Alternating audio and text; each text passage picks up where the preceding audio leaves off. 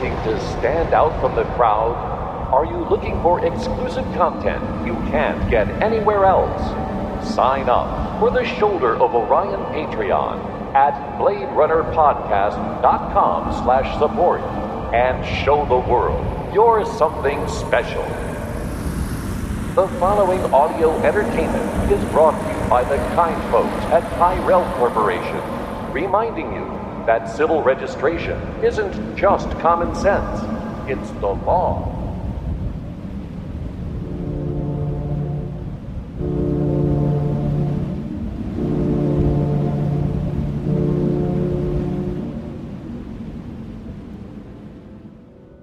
Welcome to Shoulder of Orion, the Blade Runner podcast.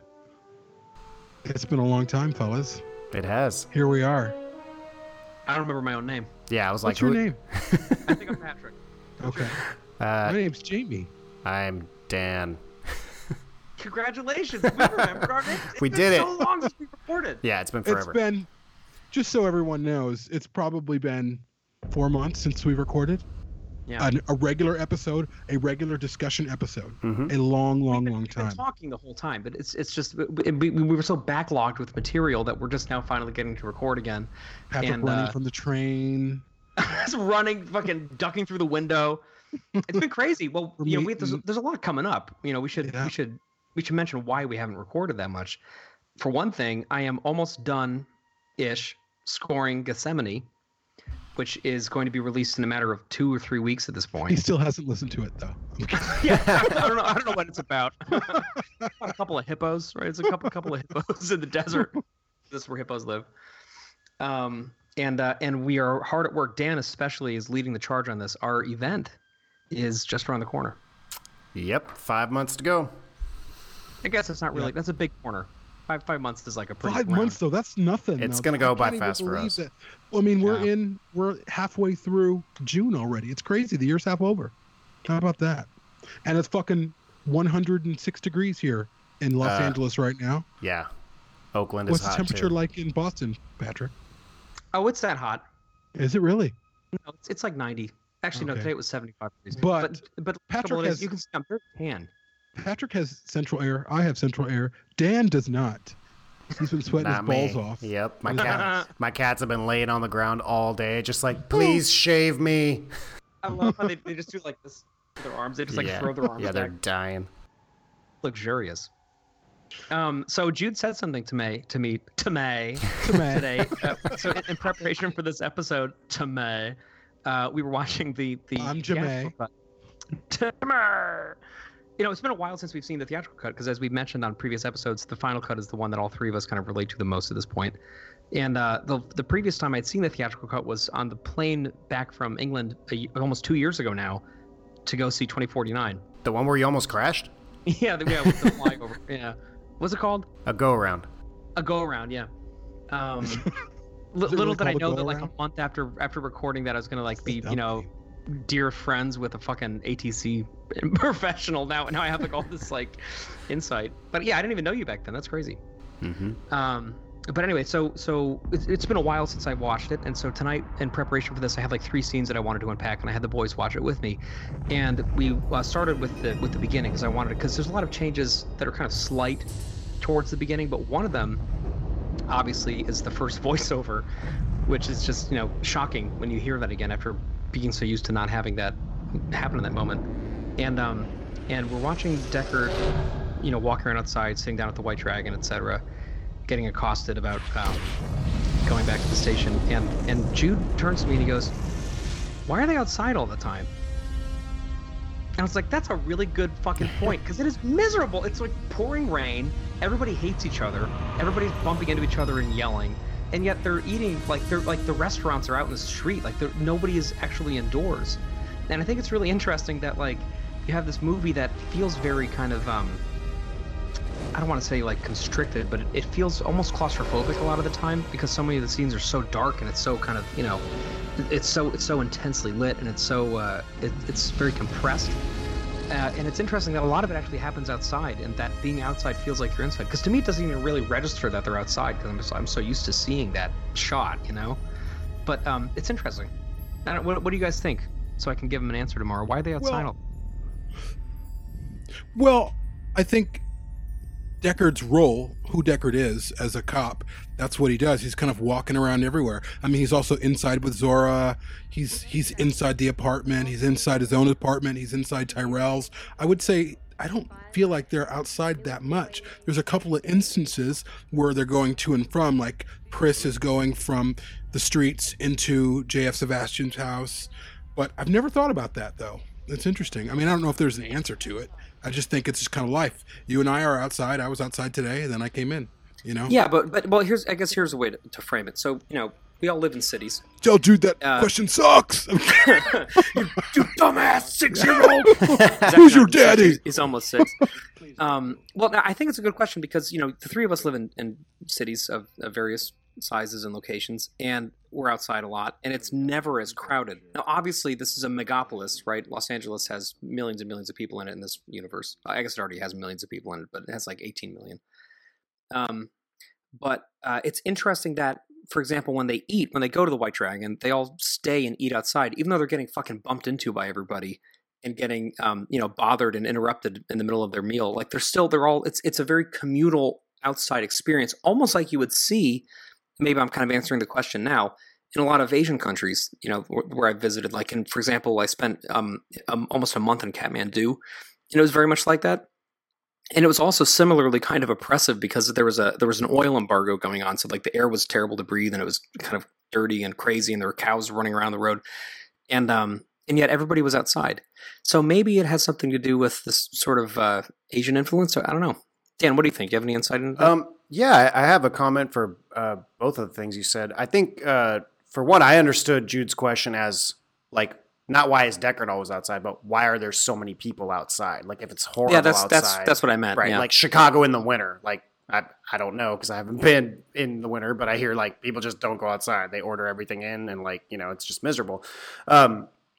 So to that part, I would say that it's a matter of relativity and perspective. To me, it's not why is everyone outside? It's these are just the people that are outside. And it is crowded as fuck. Imagine how crowded those buildings are. The Tyrell Pyramid alone is like a 700-story building full of, we don't even know, potentially apartments, luxury apartments maybe, plus all the corporation, all that. So look at Deckard's skyscraper, right? When he goes up on the 92nd floor, right? Like, so he's looking down on another 91 floors below him. And again, the society is kind of stratified, where sort of like the scum or the lower class people or the police officers who are forced to mingle with them are kind of in hell, so to speak, on ground level. And everybody that can afford it is up high. So I think actually what you're seeing is just one small percentage of the people in super crowded LA. And they're, like mostly lower class, poor people working and, picking up garbage or going in and out. Secondly, I was going to say, I would agree with your comment about Asian cities, like Bangkok, certain neighborhoods in Bangkok, or if you go to like a Chinese, like a Chinatown in a non-Chinese city, I think that it's really like that. There's just like stuff everywhere and people packed to the gills. And I would also say that it's kind of interesting because I was trying to conjure up in my mind a time when I have felt like that when you were describing Kathmandu. And I was like, you know what feels like that? The Grand, is it called Grand Central? The market that's in LA, right across from the Bradbury building, where we ate. And walking that around, fucking barbecue. Oh, but walking around in there, like technically it's indoors, right? But it's got these high ceilings and these sort of open like cargo areas, so it's like almost outdoors, and like that feels it's like there's a lot of air passing through. And exactly, stuff. Yeah. And so you have a lot of space above you as you would outside, but it is packed to the gills in there. And I mean, you walk right past a noodle bar that we tried to go to, but was way too busy, and that place is very Blade Runner feeling, which is really kind of a coincidence. It's just strange that it's in so many shots of the film. You can actually read the sign, right? It's in the shot when you're looking down and the Bradbury's on your left and you can see the big M on the building. You can see the fish market to the right because it used to be a fish market. So yeah, I think there are areas in the world where you can find that. But those are kind of the things that came to mind. They don't advertise for killers in a newspaper. That was my profession. Ex-cop. Ex-Blade Runner. Ex-killer. One thing that comes to mind I think about is the last time I was in San Francisco, which I was hanging out with you, Dan, but my cousin lives essentially in downtown San Francisco, and I took the train into downtown and I got off and I walked like... The BART? The BART, yes. I walked way The further fart. than I thought. Totally. Although it's really cool, actually. It's a great ride. But I was walking downtown San Francisco, and the streets were full of people, but they weren't people who were living in the city. They were people who had nowhere else to go. And I think that's part of it, is that, and in parts of LA, it's the same way. There's tent cities. There's people all over downtown LA because they don't have anywhere else to go. Or if they sleep in a shelter, the shelter doesn't let them hang out during the day. So they're on the streets until a certain time, and then they're gone, or wherever they have their places to go. So that's one factor that no one's talking to, which I think is kind of funny because it speaks to our perceptions of the lives that we live, that we're trying to think of why would people be on the streets. Really, I think at that point in the universe that Blade Runner is set up, this is what kind of capitalist society has done to people. It's not aside from economic, or I would say not economic. Well, there is economic devastation, but there's also global devastation in terms of what's going on in the world, the climate change, all of those things that we see parts of in 2049. I think the economic status has just eviscerated society, and people live where they can live, whether that's in the alleys or under trashed or under boxes that they've made. I mean, even where I live, which is essentially the sprawling suburbs of Los Angeles, we have parts of these little kind of smaller downtown subdivisions where there's homeless sleeping in rows, like Skid Row. I think that LA in 2019 feels like one big Skid Row, and there's certain pockets that people go to the bars, but even the people in the bars, they don't seem like they're super rich. They might have a little bit more than the people on the streets, but it's kind of like life on the street. This is what it means to be poor, and you have that the little guy, Deckard, on the streets with everybody else. Right. And they're already sort of derelict because they're on world to begin with, right? So like being on world is almost like being in the street. Totally. They've been left vis-a-vis behind. the off world, right? Yep. And then among those people, many of them are left behind once again by being left destitute and not having good living conditions and being out on the street. Dan, you were going to say something, sorry. True. No, yeah. I didn't think about it like that, but also the interesting part is I don't feel like there are specifically a lot of people depicted to be homeless people in those scenes. Like there are the little people, not tiny people, that jump up on Deckard's car and are like ripping gear off of it. Obviously, they're not in great shape. They need to steal stuff to make money. They're petty criminals, I guess. And you see people in interesting outfits, and some of them are dirty and stuff, but like you kind of don't see the quintessential like homeless guys sleeping in like a doorway or something like that. Like that's not depicted in the film. I never really noticed that. Right. But what is depicted is so sure, like that's not necessarily answered, but what is clear is that these people are there because that is better than whatever else they have to go to. Like they're because they're not commuting, right? They're not like going to work and back. Like they're kind of just sitting there milling around doing various things. So like to them, that's as good as going home. If there is a home, and if there's not a home, that's it, right? It's funny though. Like to me, the first thing that it made me think of when he asked that was what a brilliant storytelling decision it was to have so many of the establishing shots before you get too used to the spinners flying over the city and these just incredible vistas. You're brought right down to ground level to a scene that's totally believable and real, and that we've all seen. It's like Howlin' Walled City or something. You're seeing a very earthy, very our universe scene. While you're aware, because of a few previous shots, you're aware that there's this greater world with flying cars and with amazing things going on.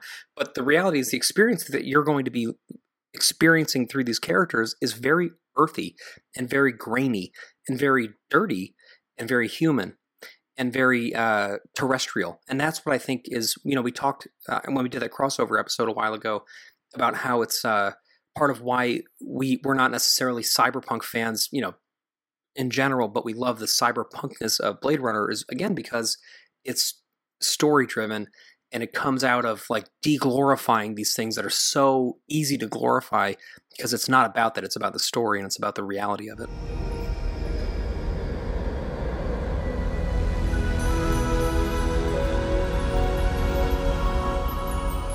The charmer's name was Gaff. I'd seen him around.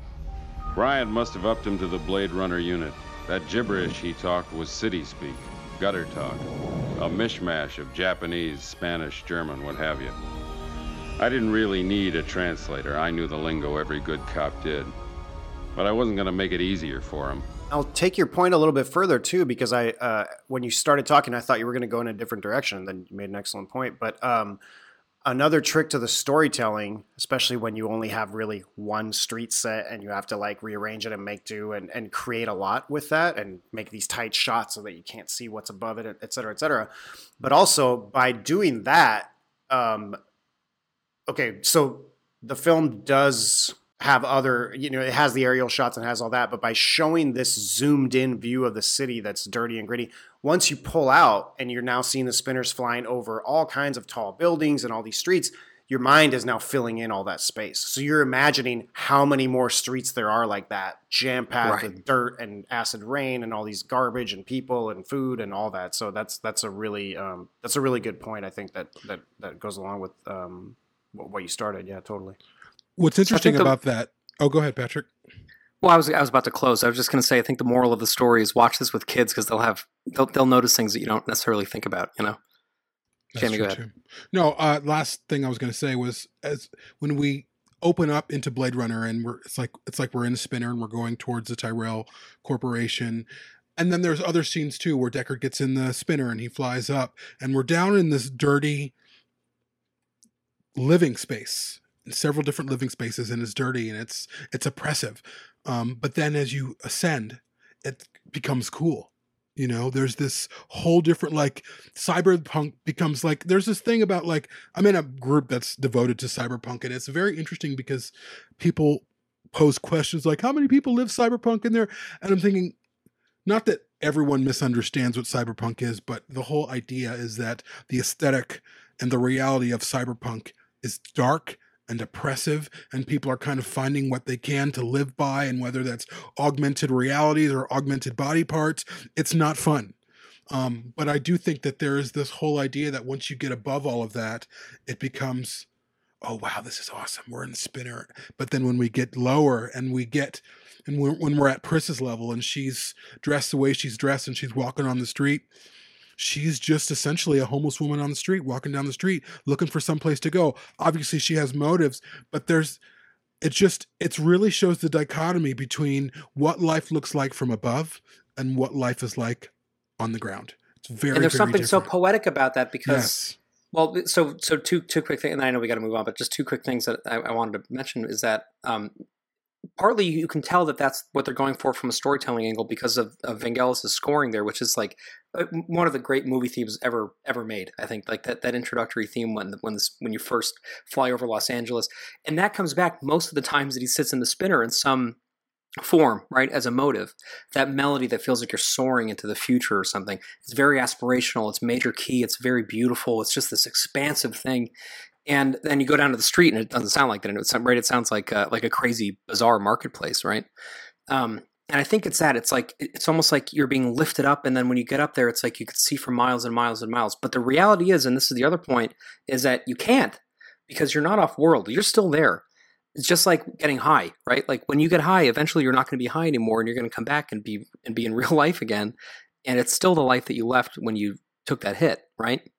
Not saying don't get high, but I'm saying we can all relate to that feeling, right? Which is that like you think you're escaping, or be high all the time, or just always be loaded. Patrick says, "Get loaded, kids." Right, but it's like you will always come back. Whereas the people that are already off world, they don't have to deal with any of this shit. They flew long ago, and now they're living in that spinner reality, right? Where they have slaves doing all their shit for them, and they're the beautiful people with the money and whatever they want to do, and everybody back home, back here. They can dream about it and they can almost touch it, but they can't really. And that I think is real storytelling poetry. And I just want to thank Jude for making me think about that. Thanks, Jude. So thanks, buddy. It's awesome. So we're really here today. It's daytime for me and Dan, but it's not for Patrick, to discuss the theatrical cut. and I just watched it today. It's been a long time since I'd seen it. I had a lot of preconceived ideas as to what I thought I was going to see, just because there's a lot of discussion about the narration and people love it. And even on Dangerous Days, you talk to people who love the narration. They still love it. It's their favorite. And then there's people who are like, oh no, the narration, I would much prefer the director's cut or the final cut or whatever. And so knowing what I know, knowing what we've discussed, I thought, okay, I'm going into this, and most of the time I'm going to be like, oh, I don't, and I really wasn't. The narration is sparse. There's a lot of breathing room for the world that we're in. I think that there were points up with the narration that were like nail, hammer, bang, like, come on, it's a little ridiculous. But it also didn't conjure that old noir feel the way that I remembered it doing. But maybe it's because I've been conditioned by the final cut. I don't know. But I found it really surprising, and I thought, wow, the things that I noticed that took me out of the film weren't the narration. It was when Deckard is down by the Bradbury building and that spinner drops down and says, what are you doing here? And you can see the cables pulling that spinner up. And when it first drops down, it's raining. And then when it pulls up, it's not raining at all and it's dry. And the cables are as clear as day. And I was like, I've never noticed that. I've never noticed that because on the final cut, all of that is gone. And that's the only film that I watch. And then there was a couple other scenes with cables and just a little bit, some things that kind of brought me out of it. But essentially, I felt like I was seeing a film that's very similar, except for some very specific things that we'll get into later, like the ending, that reminded me a lot of the final cut. Like I felt like, wow, this film isn't that far from the vision of the final cut. It's not this like, oh, it pulls me out of it. I mean, I don't think the narration is the end of the world. I don't prefer it. But if I was left with this copy of Blade Runner, I'd be fine with it. I mean, that's all we had for a long time. Yeah, I mean, it's almost like a different set dressing on something or like a different outfit. And sometimes that outfit kind of fits in. Other times it clashes like crazy, like when you notice little issues like that. And yeah, the other thing that's really difficult, and again, I sort of wanted to go into this conversation knowing that there are people looking forward to this episode because this version of the film is their favorite, has always been their favorite. They never liked the final cut. Or I got into a pretty heated debate, respectful but heated debate on Fields of Calantha recently. Violent. Yeah. The person is dead now. Dan is a proponent of nonviolence. Thank you very much. All right, can we go now? I was trained to kill a long time ago, but I didn't do that. And the person really had an issue with sort of directors or artists in general revising their work. And he was like, no, like that's how it's supposed to be. The glitches and the errors like make it the film that it is. And, I tried to have a sort of logical counter argument where I was like, well, I agree with you that revision for revision's sake is a bad thing. And there are examples we can point to of, again, not even speaking for my personal opinions, but just in certain fan groups, how most of the fans feel. And if you look at the Star Wars. Right. So the Star Wars trilogy is a great example of sort of like, it really has that feeling that Lucas did that because he had this new technology and really wanted to put some CGI in there because he'd been waiting for a long time to be able to do that. And the results kind of speak for themselves. And most fans are like, when are they going to re-release these films without all that bullshit? And then the other example I used was Steven Spielberg, who himself regretted this decision and went back and changed it. But when he went into E.T. and replaced all the guns with walkie-talkies out of like a liberal, politically correct move, I guess, and he realized himself that was a bad move later, where it's like, okay, I should have just, it's like, what are you gonna do next? Like, you can't go into something like Rambo and do not that that's Spielberg, but my point being that there's a difference between revision for revision's sake and revision when you're like, okay, I never got a chance. I mean, we talk about Fincher's Alien 3 all the time. You guys have had that conversation. And there's a difference between a director who is unhappy with his work because his hand was kind of forced and he didn't have as much control over the film as he would have liked.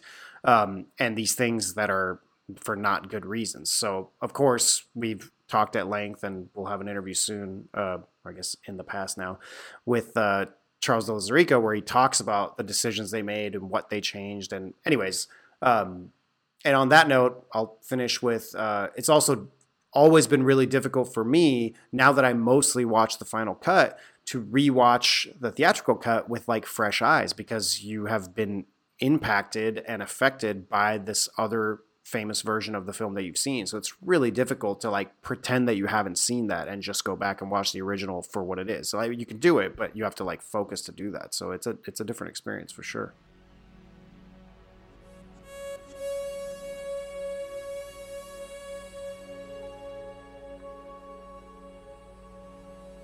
First of all, what was so funny, Patrick? Oh my God, you're fucking comparing Rambo to E.T., Dan? Really? You're Rambo to E.T.? First of all, First Blood is an awesome film, and I just rewatched it recently. Yeah, but it is not fucking It's not about it's not a wonderful story about a fucking alien baby that loves Reese's. Yes. Crashlands. Where I was trying to go with it is that you can't just like go in and like remove guns from a film, like. But of course, in Rambo, okay, maybe it's a bad example. Rambo is like about guns though. That's I think that's the difference. Okay, fine. Although now I'm picturing a crossover with like fucking E.T. with a bandolier on, you know, like. Okay, so my brain's been cooking all day long, so I'm very tired. Which you can tell because the Charles de Lauzirika episode has not come out. I corrected myself, but you did. You It's traveled out back by in this time. point. He did a great job on it. It sounds for, fantastic. It was a great episode. Just magisterial. I hate you guys. Magisterial. Why do I do this again? Yeah, I don't know why I do either. Listen, so here's the thing. I have complete empathy for people who prefer the theatrical cut. And I hope that people listening to this who prefer the theatrical cut write in with your typical eloquence and tell us why. This has come up many times, as I told you guys, but not the listeners. David Leitch and I, the guy who is editing the comics, had a really kind of long conversation about this after our minisode interview, where he was telling me about how to him the theatrical cut will always be the definitive version because it's the version that he fell in love with and he will never get it out of his head. There is a generation of people, my friend Steve from Australia, who's going to come on a show too, who to them that is what Blade Runner will always be because that was how they fell in love with the movie. I think age has something to do with it, and I also think it has something to do with kind of how it imprints on us. You know, all three of us. I know we've talked about, but I'll speak personally. In my case, I was not madly in love with Blade Runner before the final cut. I loved it as a sci-fi movie. It was always something that if anybody would ever want to talk about it with me, I would fucking dive into it. But it wasn't something that it wasn't like a big part of my life. And the final cut kind of made it a big part of my life, and it spoke to me in a different way. Probably because I was at the age where it would hit me like that. So I'm saying this to preface the comments that will come. I want to make it very clear that this is all subjective and this is all, our personal opinions. And I think that, and I have empathy for you who like the theatrical cut more because I have been heartbroken by what happened with Star Wars, and I know many of us have. But that to me and my wife, we're both huge StarArs people. That's been heartbreaking. Like the fact that we can't get a copy of it. I mean, like we know people who have VHS transfers that still work. I don't have a fucking VCR anymore, so Dude, we had to give those back. Ask me, dude. I have the Blu-ray of the despecialized edition, all three of them. What the fuck, Jamie? Are you just telling me this live on air? No, I can get you Blu-rays of all of them. Okay, well, fucking send me the Blu-rays then. Thank you. Okay. I appreciate that. But that would be great because this is killing me, and it's so sad because to me, when I watch those movies now, they don't feel like they're mine anymore. I feel like some of my ownership has left. The reality is we don't ever own these things, right? But in our hearts, we do because they're part of our identity. And when something in our identity changes against our will, it can hurt a lot. So I get it. But the theatrical cut sucks compared to the final cut. well, that's the thing. I really expected, based off of some heated conversations, and I don't know if, Dan, you were alluding to a conversation that we were having, but there was someone who was really like, no, this is the film that they released. This is the film that exists, period, end of story. And I was like, whoa, like, why are, like, it was so decisive. It was so like such a finalized or a finalization, like, nope, this is it. That's it. This is the only thing that exists. And then we were talking about like, well, this isn't the original intent. And this person who I can't remember was like, well, it doesn't matter what the intent was. This is what they released. And so this is what it is. And yeah, it was just very curious. But on the other hand, I've heard people talk about how much they don't like the theatrical cut, and I expected it to be, having not seen it in so long, to be terrible, to be like, oh, this is cringeworthy. It really wasn't. I don't know if it's just because maybe in my head, in my subconscious, I had the final cut playing alongside it. And Did you not think the ending was cringeworthy? Oh, I did. We'll get to that. The ending is ridiculous. It's absolutely. It's not even. I don't even know what they just. You can tell someone else took control and they kind of David Finchered that and said, nope, we're taking this movie back from you and we're making it. And what happened to the movie? It didn't really perform well. Not to say that it would have performed better with a different ending, but it could have. But I also think that Blade Runner is a work of art at its core. It is not any type of science fiction film that anyone will see. Like, it's just unlike anything else. The only other film that's like it is its sequel. Rambo, yeah. First Blood. But I really didn't mind the voiceover, the narration, not whatsoever. It was really okay. Yeah. And I'm just shocked that I didn't mind it, because there's been so many intense discussions about it. Now, if we are going to move on to the ending, I mean, yes, you see, obviously in the final cut. Wait, hang on. Rachel and... Can we wait before we go to the ending real quick? Sure. Let's just have one more round real quick. Sure. Yeah, well, I have a thought too, but Dan, you go. Yeah, I'll pass it to you, because I know that. So I'll let Patrick expound on this. But while we were offline, so my first comment, which I've made before on this show, but I'd like to reiterate it because it's the appropriate episode, is that you do learn a lot of valuable background and some interesting facts here and there through the voiceover. And like, once you've learned them, they're sort of canon and you know them, right? Because none of them are like world shifting, character changing things. And so now it's almost like watching a movie on mute or something. Like, you can watch it and you already know that information. So in subsequent viewings and when you watch the final cut, you already have that information. So you're still getting some of the benefits, which arguably there are, to the voiceover without having the voiceover, which of course, if you like the more atmospheric long shots without someone talking, is a benefit for people like us who prefer the final cut. But you still can't deny that you got something out of that voiceover, whether you're listening to it while you watch the current version of the film. It's in your, you watched it a million times, like it's there. And then the other point I was going to make is that I think Patrick's going to speak on this a little bit more, but even in terms of, well, what was put out first, well, this isn't the first thing that got put out. So even the US theatrical release of the movie that we're talking about is a work of revision, and especially the ending. So anyways, Patrick. Well, it's not a work of public revision. The public didn't have access to that. No, but anyways, I think we should move to Patrick, because I think he has a lot to say about this. Well, some of the public did. No, but you're right. Not everybody. It wasn't like it wasn't like it was. It wasn't a released and then public thing. rescinded Like, and only then a put few out. people saw it. So Well, I it don't think was it's a work. I screened- mean, every film that is ever made in the Hollywood studio system, they go through a cut, people screen it, they make adjustments. So you can't say that, oh, there was a different version. There's always different versions of films. This is just what happens. Then they decided on a version and then they released it. So that's the version they released officially. That's it. The version that was before was something that they were working on. Much like Denis said, yes, there was a 4-hour cut. That's not the cut that we were going to ever release, and you're never going to see it because that's not the film that I was making. And then there are people like, oh, I want to see it. I want to see it. That's not the film that was released. I'm just saying this because we can't talk about this other cut like it's some official thing that was like, oh, no, we're discarding it. That's just not how it happened. Well, okay, but I think there's a difference between regular editing and, yes, you do screenings and you get people's opinions because you want to see where are people laughing, where are people applauding, what are people grossed out by or freaked out by or whatever. But it's hard to come up with examples where films were changed so drastically from the way they were initially screened. No, it's not. Really? I could tell you, I went to a screening of Panic Room with David Fincher before that movie was released. Bunch of stuff was changed from that for the theatrical release. I saw another advanced screening of what other movie did I see?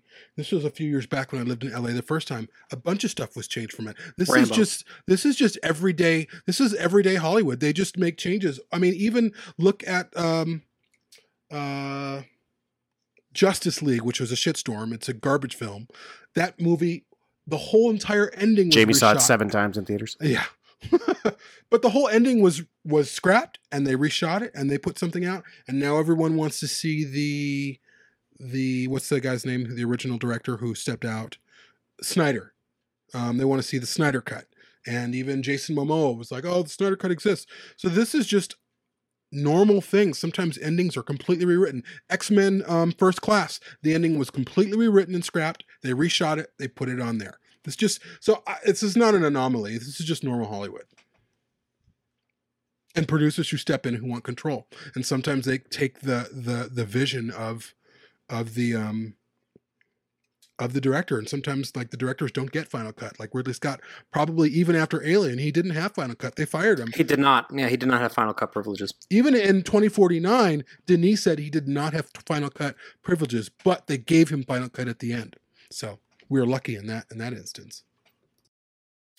Right. Well, so I guess I hear what you're saying, and I'm not going to disagree with it. But I think that what is interesting in this case is because many of the elements that were present in the work print became so fundamental to the film as it is known now, through this very circuitous route where things were taken away and things were added and things were changed and things were brought back and things were changed with characters and changed with the ending and blah, blah, blah.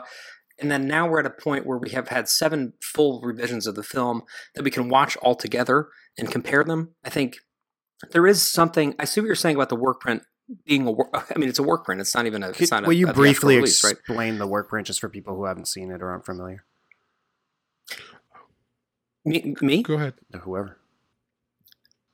So it's a prototype, right? Like a work print is something that's designed as a working prototype of the film, the way that they think it will work, and then they put it out in a polished version to test audiences. In this case, it was shown in Denver and Dallas in '82, and the test audiences really had a lot of problems with it, and so a lot of revisions were made.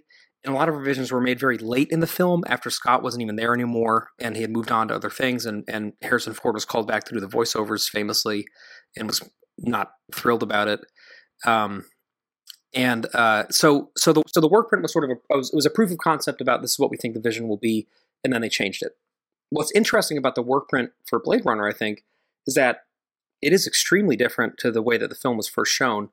And it was a lot more modern, I think. And it was a lot more ambivalent. And because of that, it feels to me like it's more sort of pertinent to what Blade Runner is now than the theatrical cut. Here's my issue with the theatrical release. And this, again, is subjective. I feel like the creative decisions that manifested in the theatrical release were put there almost exclusively to make the film more palatable to people who were not ready to push themselves intellectually or aesthetically. That's not to say I'm judging people sitting there in the early 80s for not being ready for Blade Runner. I probably would not have been either had I been alive. But I am saying that I think when you watch the US cut, you very clearly see that they had screened the work print, that they had compiled feedback, and that they had made it easier for audiences to digest. And you notice when you see the director's cut that when Scott finally had the ability to say what he wanted, it was a completely different movie, right? And I think that the deeper point that I wanted to sort of touch on really briefly before we move on too much further, especially to the voiceover in the ending, going back to what you were saying earlier, Jamie, about the fight that broke out where Dan shot a guy on Fields of Calantha. I think he's been about a rampage. Got rid of the body. So, yeah, well, you're a professional. So this hints at a deeper conversation that we don't really get into very frequently about the nature of creativity and the artistic process that is unique to the Hollywood studio system.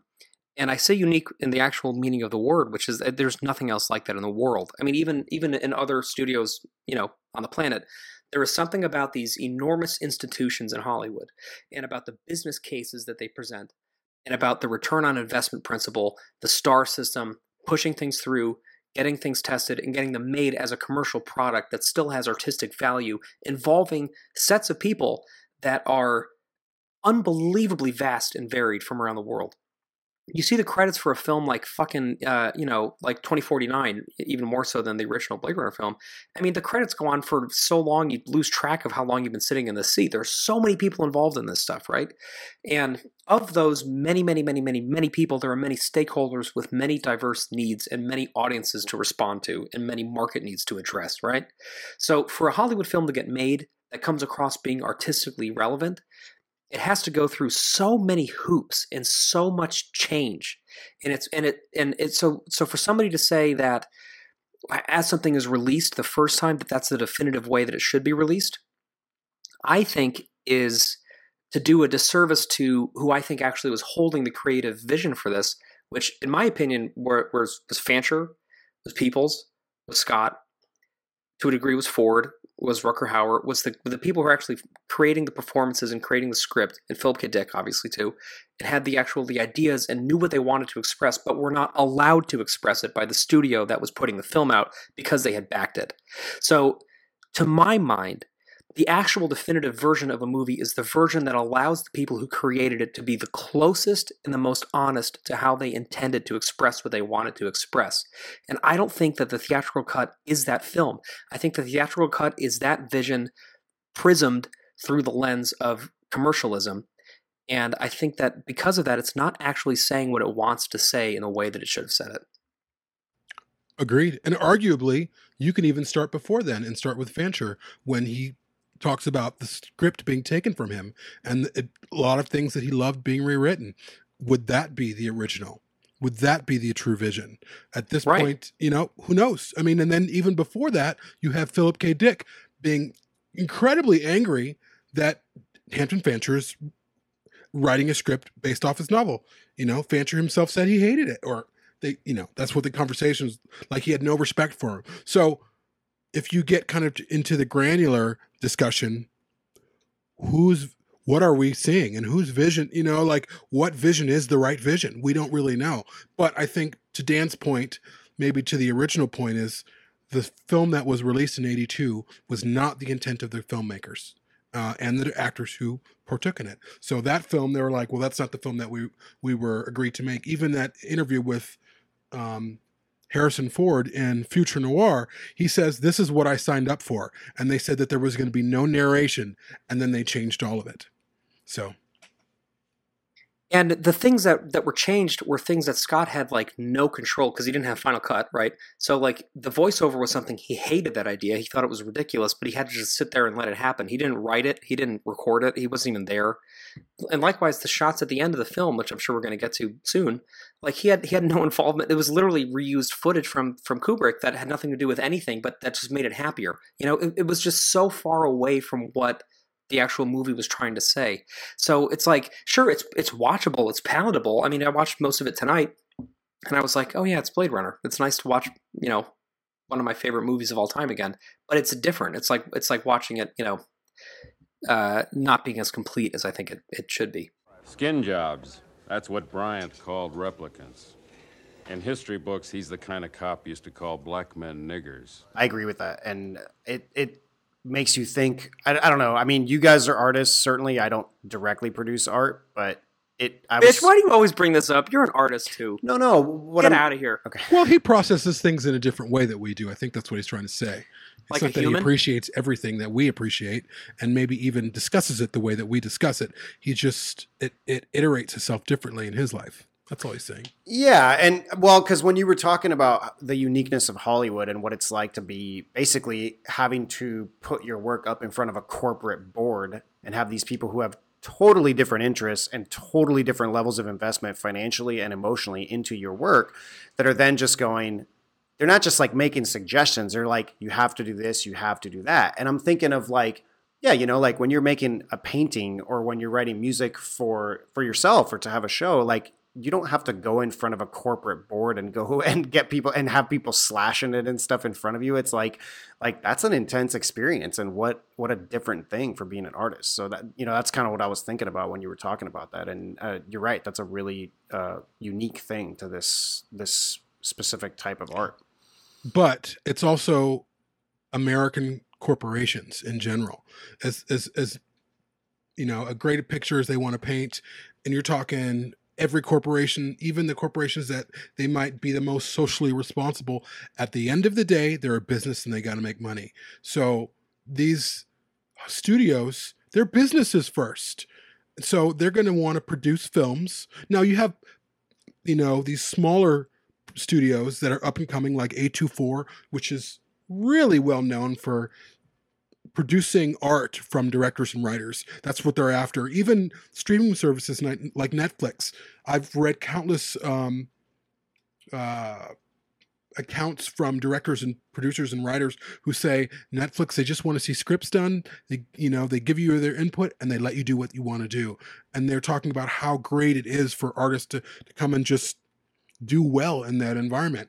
Typical Hollywood studios, they're like, well, no, I don't like this. And even with Blade Runner, like I remember in Dangerous Days, they were talking about the producers, and their producers were like, what is this movie? I don't even know what this is. They're seeing dailies and they can't make any sense of it. So because they couldn't make sense of it, they tacked on all of those things that for them made sense. And it was for them, well, I need a return on this investment. If I don't understand it, Joe Schmo is not going to understand it. And it's a very counterintuitive to the way art is made. Art isn't made that way. Right. But there are forms of art that are inherently like that, like architecture, for example, which I brought up in the past because that's something I was going to. That's an interesting intersection, right? Yeah. There's commercial needs, there's a business proposition, there's a budget, and you have to make art within it that speaks to a lot of people while still being somewhat, honest to yourself. It's got to be functional. It's got to be all of these things. Yeah. Yeah, it has to be. You have to have fucking air conditioning work in it, but it also has to have some kind of artistic, import. And I think, but films, they just involve so many people doing so many different things. That's what, to me, I mean, Jamie, you've been around this much more closer than I or Dan have. Just the amount of people and resources that go into films. The fact that a film like, did you see, by the way, Endgame is going to finish something like $40 million below Avatar after all that? Because unless they do a re-release. It's not in America, that's worldwide, right? Yeah, but global, yeah. Global, yeah. Oh, America blew it out of the water, but so did Force Awakens. Force Awakens is still number one by far domestic. More than Endgame, Force Awakens? Yeah. No, really? Yep. Interesting. Not by much. But the worldwide gross for Endgame is just fucking out of control. But but when you look at Avatar over time, it just like it had legs like crazy. Like it just always got these people every weekend for 4 months. People went back to go see it and to bring their friends because it was such a spectacle, right? Anyway, my point being, when I see a movie like Endgame and I'm so blown away by it because it feels like a character piece that somehow exists with a budget that's larger than many countries' annual gross income and involves 10,000 fucking people and has to resolve narrative continuity on 22 movies and somehow still has a cohesive artistic thing to say. I'm like, how the fuck does that happen in the Hollywood studio system, right? I find that so impressive. And I feel like, and I want to, that's kind of neither here nor there, but I want to say, as we're talking, I'm being reminded of something that we've unpacked in the past, which is why was Ridley Scott the executive producer on this, right? In the past, we've sort of thought it might have been, well, he's obviously a good person to like have around, and maybe he like won't make too much of a fuss and he'll be kind of like okay with it and kind of chill, and Scott Free can use the business and it'll be okay. We've kind of justified it by saying like he's somebody who, would want to direct it, but if he's not going to direct it, at least like give him a job to do so he's not going to get in the way. I think that Ridley Scott executive produced it so that Denis Villeneuve could get to a point where he could have a product put out in the studio would cow to him, because Ridley Scott, as we know, for better or for worse, gets whatever the fuck he wants made because he's 82 and he's like one of the greatest directors in the 20th century, and nobody says no to him anymore, for better or for worse. So having him executive producing 2049 means you have an executive producer who's basically a juggernaut. And I'm sure that Villeneuve really benefited from that.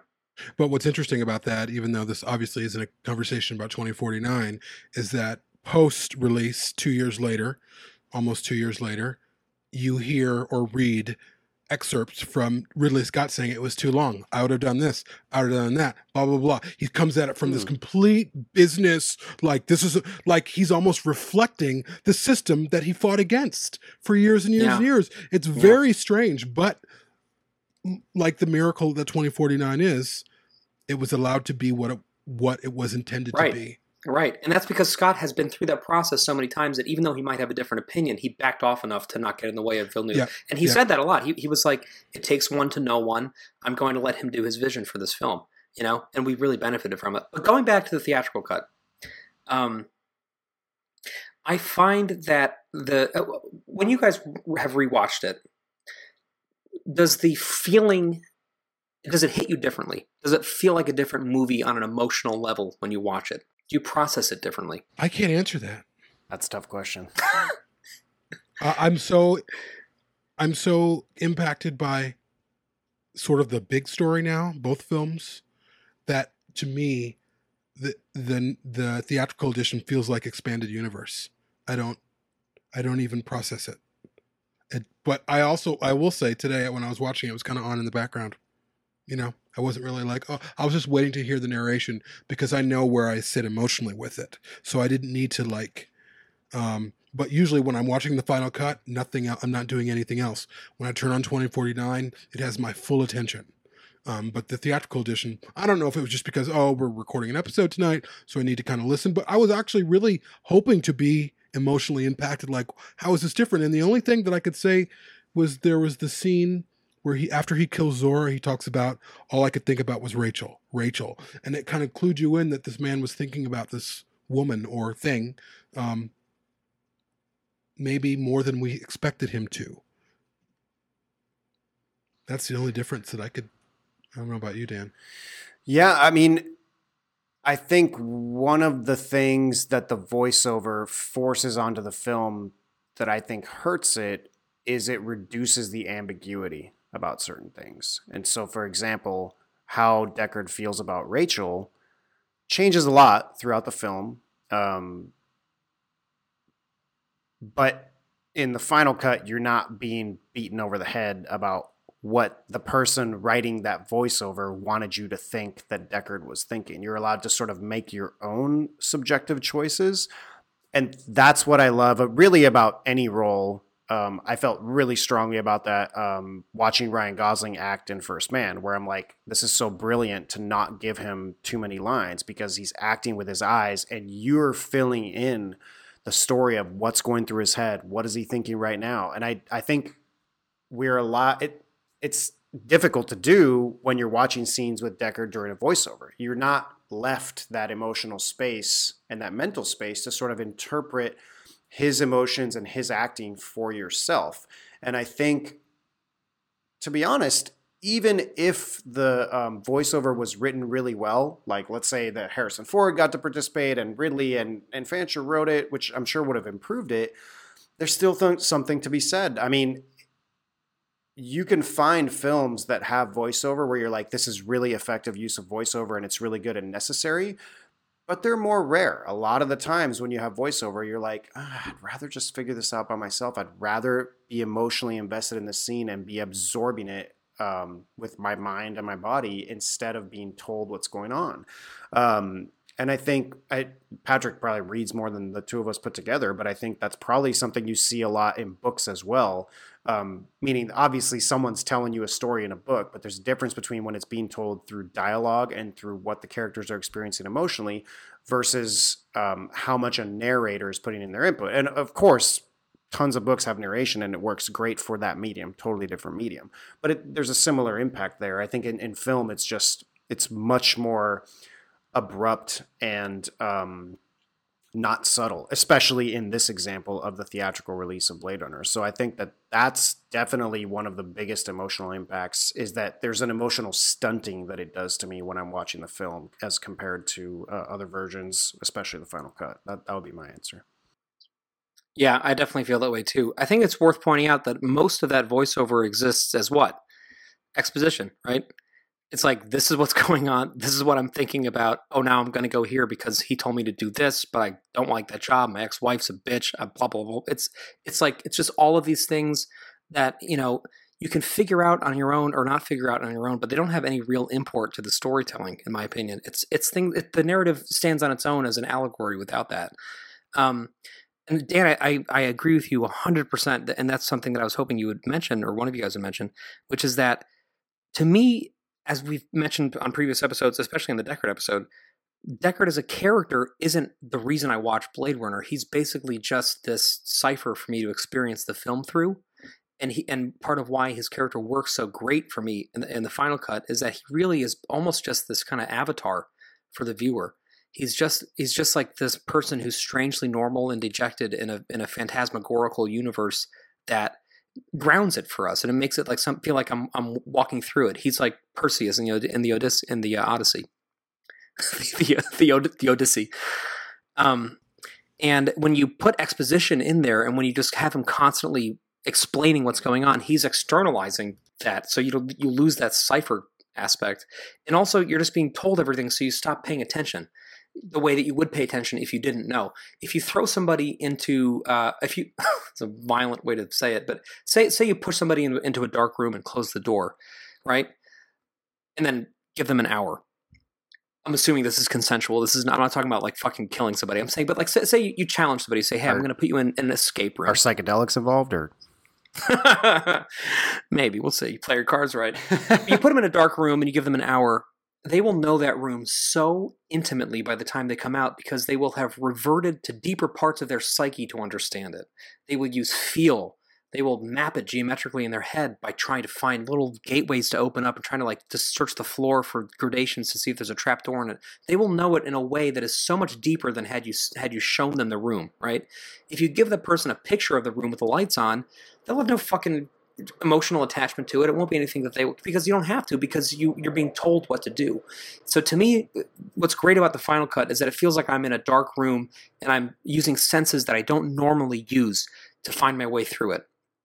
And in the Final Cut, that sense is my intuition and is in my instinct and my heart. It's not even in my head. You know, we talk so much about these things being cerebral. I think the Final Cut is not cerebral. I think the Final Cut is almost too primal for that. It's images. It's like sound and light and fury and beauty. You know, and that's why I think it's so beautiful as an artistic statement. I want to say one more thing too about the voiceover, and then we can move on to the ending. Unless you guys have more to talk about with that. I have a couple things, but that's it. Okay, well, I'll make this quick. It's worth pointing out that there is voiceover in the work print. It happens once. Dan, do you remember when that is? Not right now. It's when Batty dies. He talks about it. Oh, right. And in the theatrical cut, that is my least favorite voiceover in the whole fucking movie. And I laugh when that happens, because you take what is it, and I really feel like this is almost objective truth at this point. You take one of the 5 greatest scenes ever filmed, which is Batty's death, which is just like the most poetic fucking thing ever. And then you cut it off within seconds by Deckard telling you that he died. Like, why is that necessary? You have him saying goodbye to the world. You've had him slowly dying for this whole fucking movie. You have a dove fly away. It's pretty clear what's happening. And then he cuts off that moment by saying, and then he died. It's just like, why do we need that, right? Right. But yet that voiceover is present in an even dumber way in the work print, which I find just unbelievably weird. And the work print, of course, is something Scott had input in. So, who's to say? Jamie, go ahead. No, I was just thinking about some other differences, some minor differences. The moment where Batty says to Deckard, it's what is something about fear? It's to live in fear. What's that line again? Painful to live in fear, isn't it? That's what it is to be a slave. Yes, and the edit they use for the Final Cut is not the one that's in the theatrical cut. What's in the Final Cut is far more emotive and just visceral, but the theatrical cut, it's just like, it's painful to live in fear, isn't it?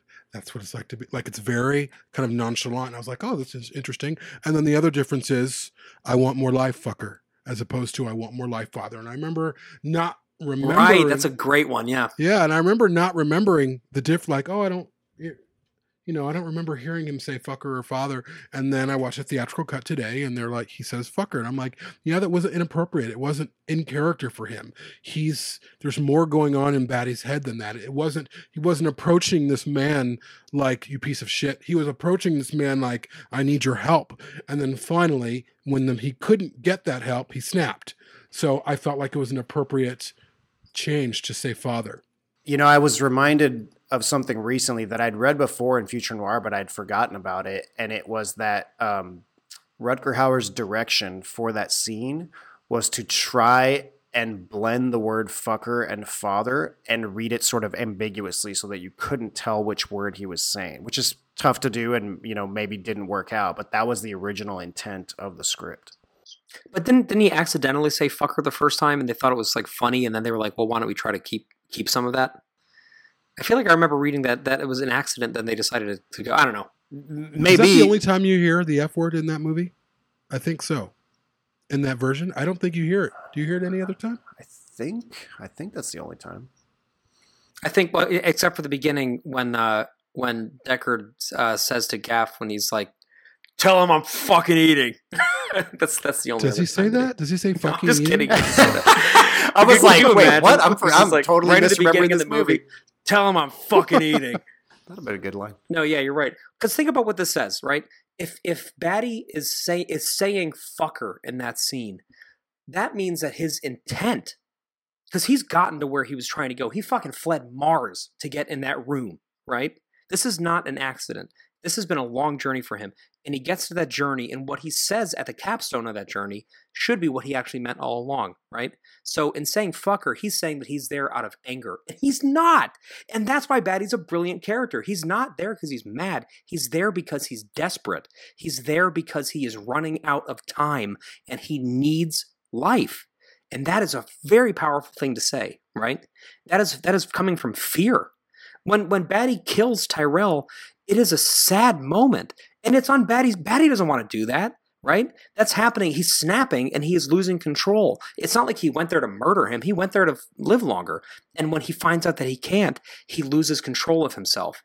And I feel like that, if you go into it being so blasé about saying the F word, then it just means that you're just there as like an angry teenager. It just becomes such a dumb character, which is crazy because Batty's probably my favorite character in any film ever made. And I watch him in the theatrical cut and I'm like, who is this?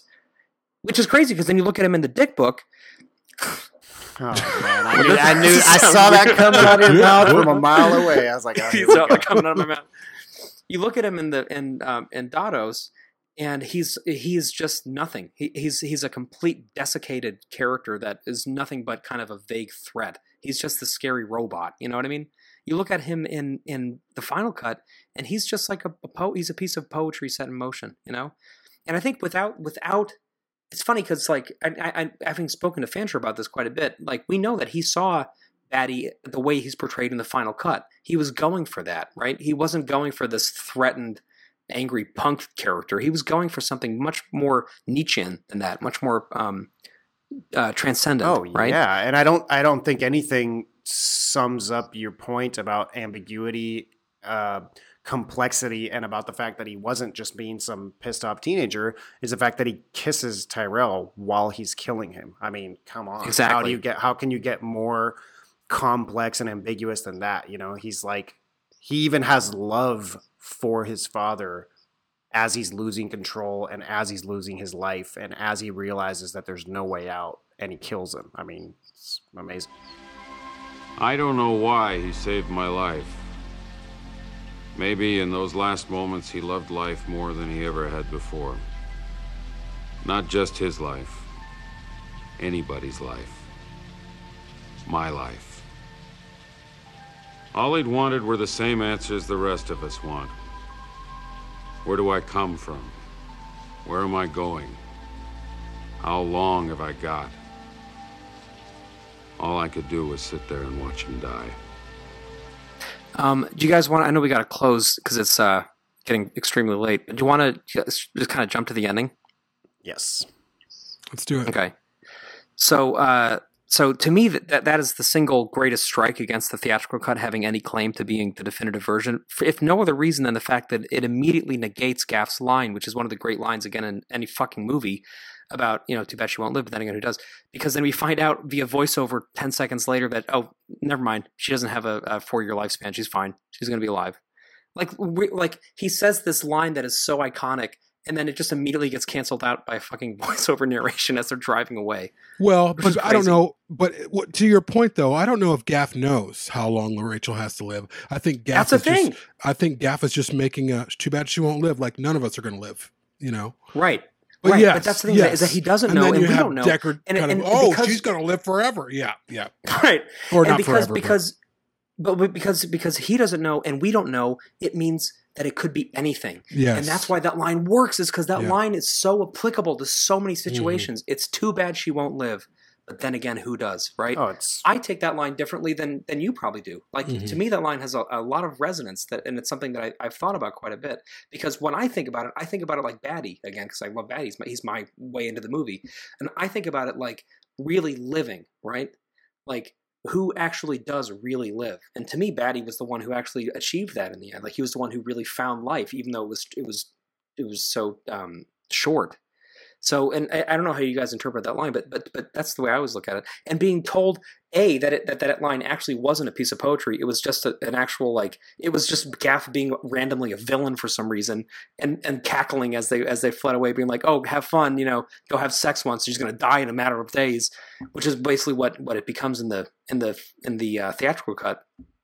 It's like that he's saying this, and then he's actually just wrong for some reason because of, I don't know, story. It just robs the poetry of that moment for me in a way that feels like almost like a molestation of the material. Yeah, and I mean, I definitely, I don't have that different of a reading than you. I see that as one of the more philosophical lines in the film, on the subject of the fact that the film makes you think about, I mean, yes, the nature of the reality and the other, PK Dick things that we talked about, but what is the meaning of really living for real and having a true meaningful life. And then on top of it, there's also the Deckard rep, that line buys into the Deckard rep where it's supposed to make Deckard question, like, well, she's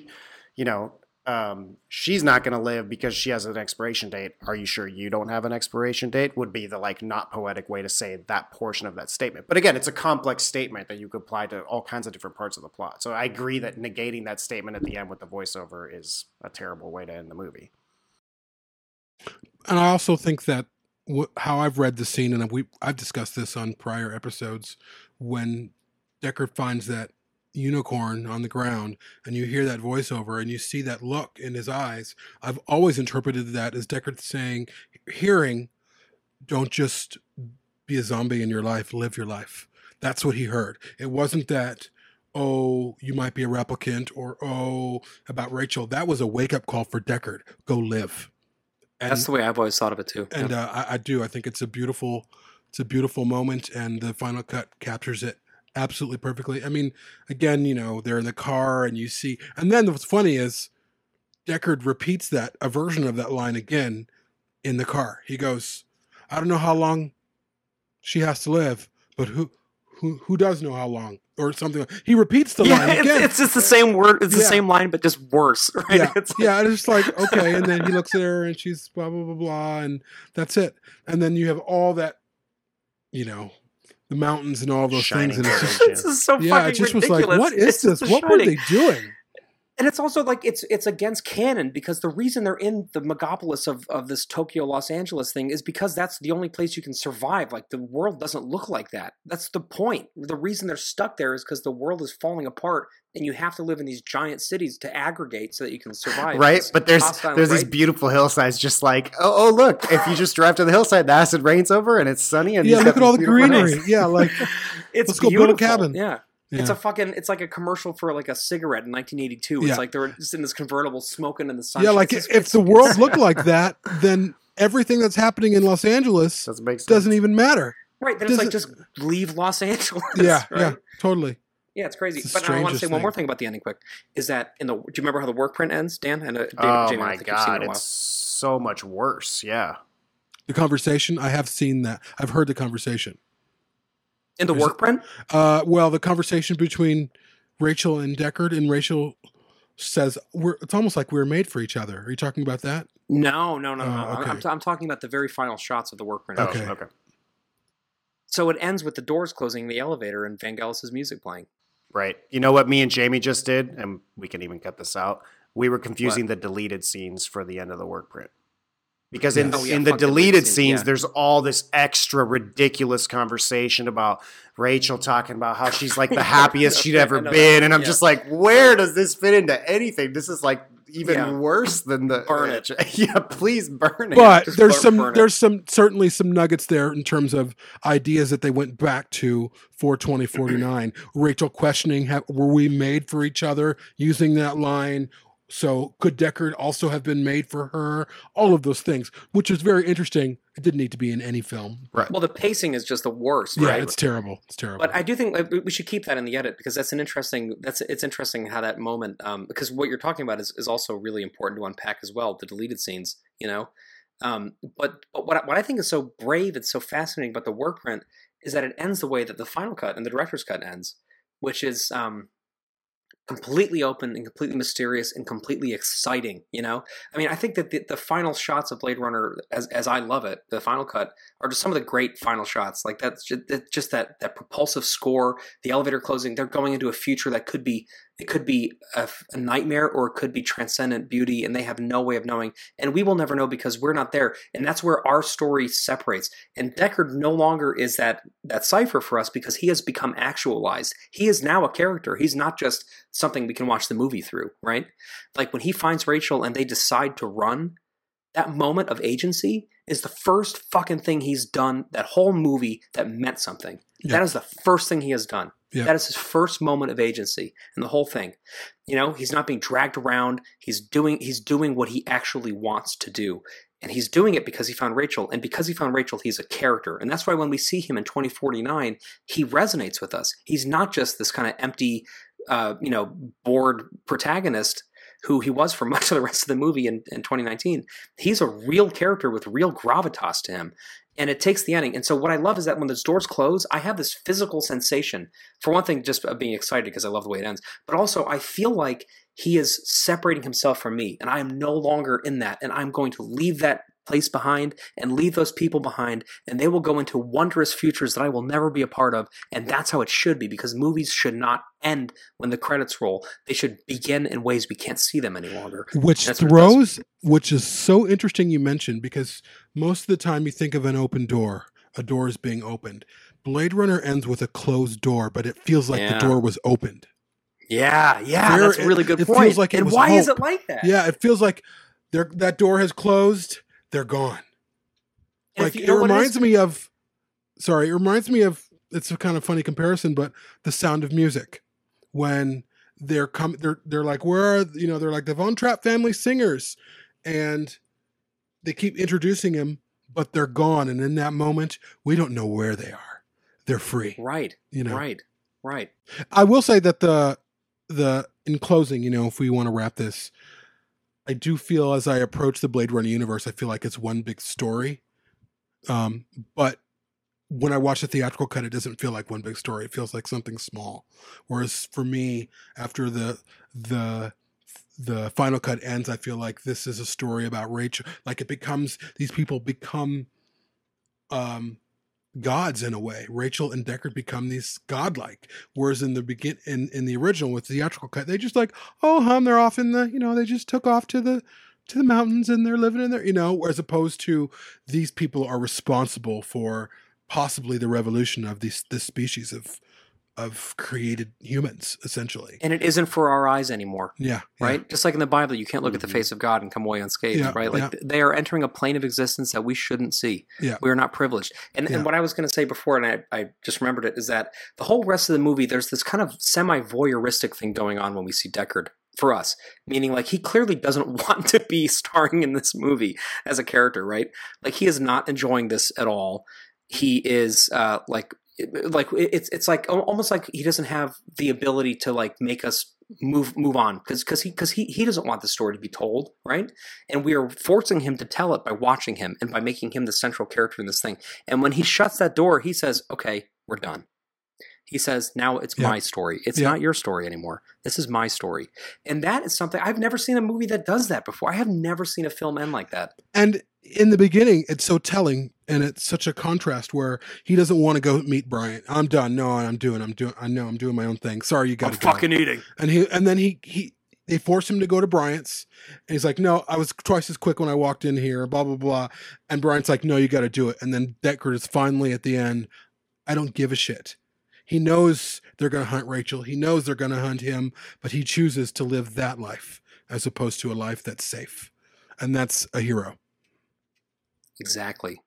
Just like in Alien, when Ripley goes back to save Jonesy, right? We mentioned in the past that is the first heroic thing she does in that movie. Other than that, she's just being brave and following protocol, right? Yeah. But by going back and doing the simple thing right at the end of the movie of going back to get the cat, putting herself in danger, she is becoming an actualized hero. I don't know if it's heroic of Ripley, to be honest. I think it's more selfish. I think she loves the cat. I don't know if she's being a hero, but I get what you're saying. I interpret it as a heroic act, and I always have. Interesting. Maybe you're right. I'm not saying it's like she's saving children from a burning building, but it's a small act of humanity in the midst of an inhuman situation. Yeah. I guess that's what I'm saying, right? Yeah. It's she is saying, not only can I stand up to this creature that is terrifying me, but I can actually go back and do a small act of kindness and humanity in the midst of that. And that is heroism, right? Heroism is not putting a fire out in a building. Heroism is saving the people inside of it, right? To me, her escaping into the Narcissus is not necessarily heroic. It's just admirable. But her going back and getting Jonesy, to me, feels heroic. Yeah. So which is interesting. That's like Deckard, yeah. It's an interesting contrast as well between Rachel and Deckard, where Rachel discovers who she is. What does she do right away? She kind of bolts. She's like, no, this isn't, I know they're after me. No one really knows where she is, although she ends up being in her apartment, I guess. But still, no one really knows in the immediate where this thing, in their eyes, is. Rachel doesn't conform. She's refusing to conform. And she's sort of questioning Deckard, like, I'm not going to conform. What do I do? Please help me not conform to this destiny that they're telling me that I have to live, which is being decommissioned or, what do you call it? Retired.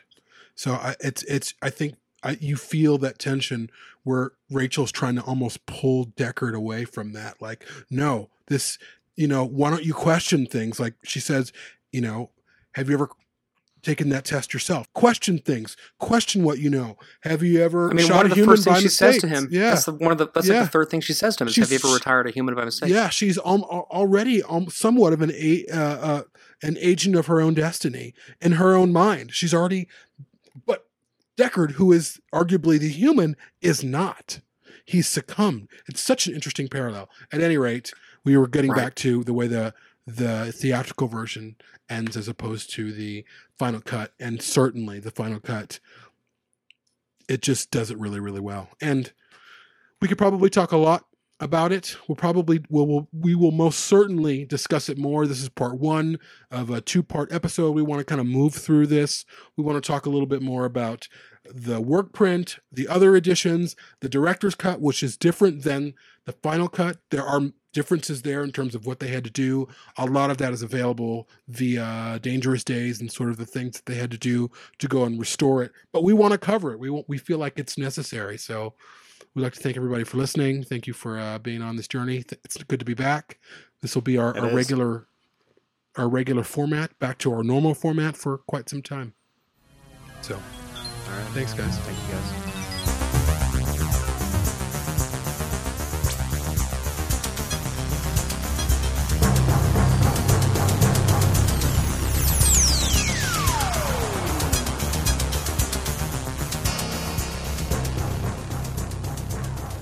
To find out more about Shoulder of Orion, the Blade Runner podcast, please visit us on our website at www.perfectorganism.com.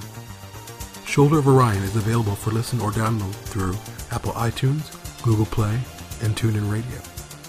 If you'd like to join in the discussion, please join our official Facebook discussion group, Fields of Calantha, a Blade Runner discussion group.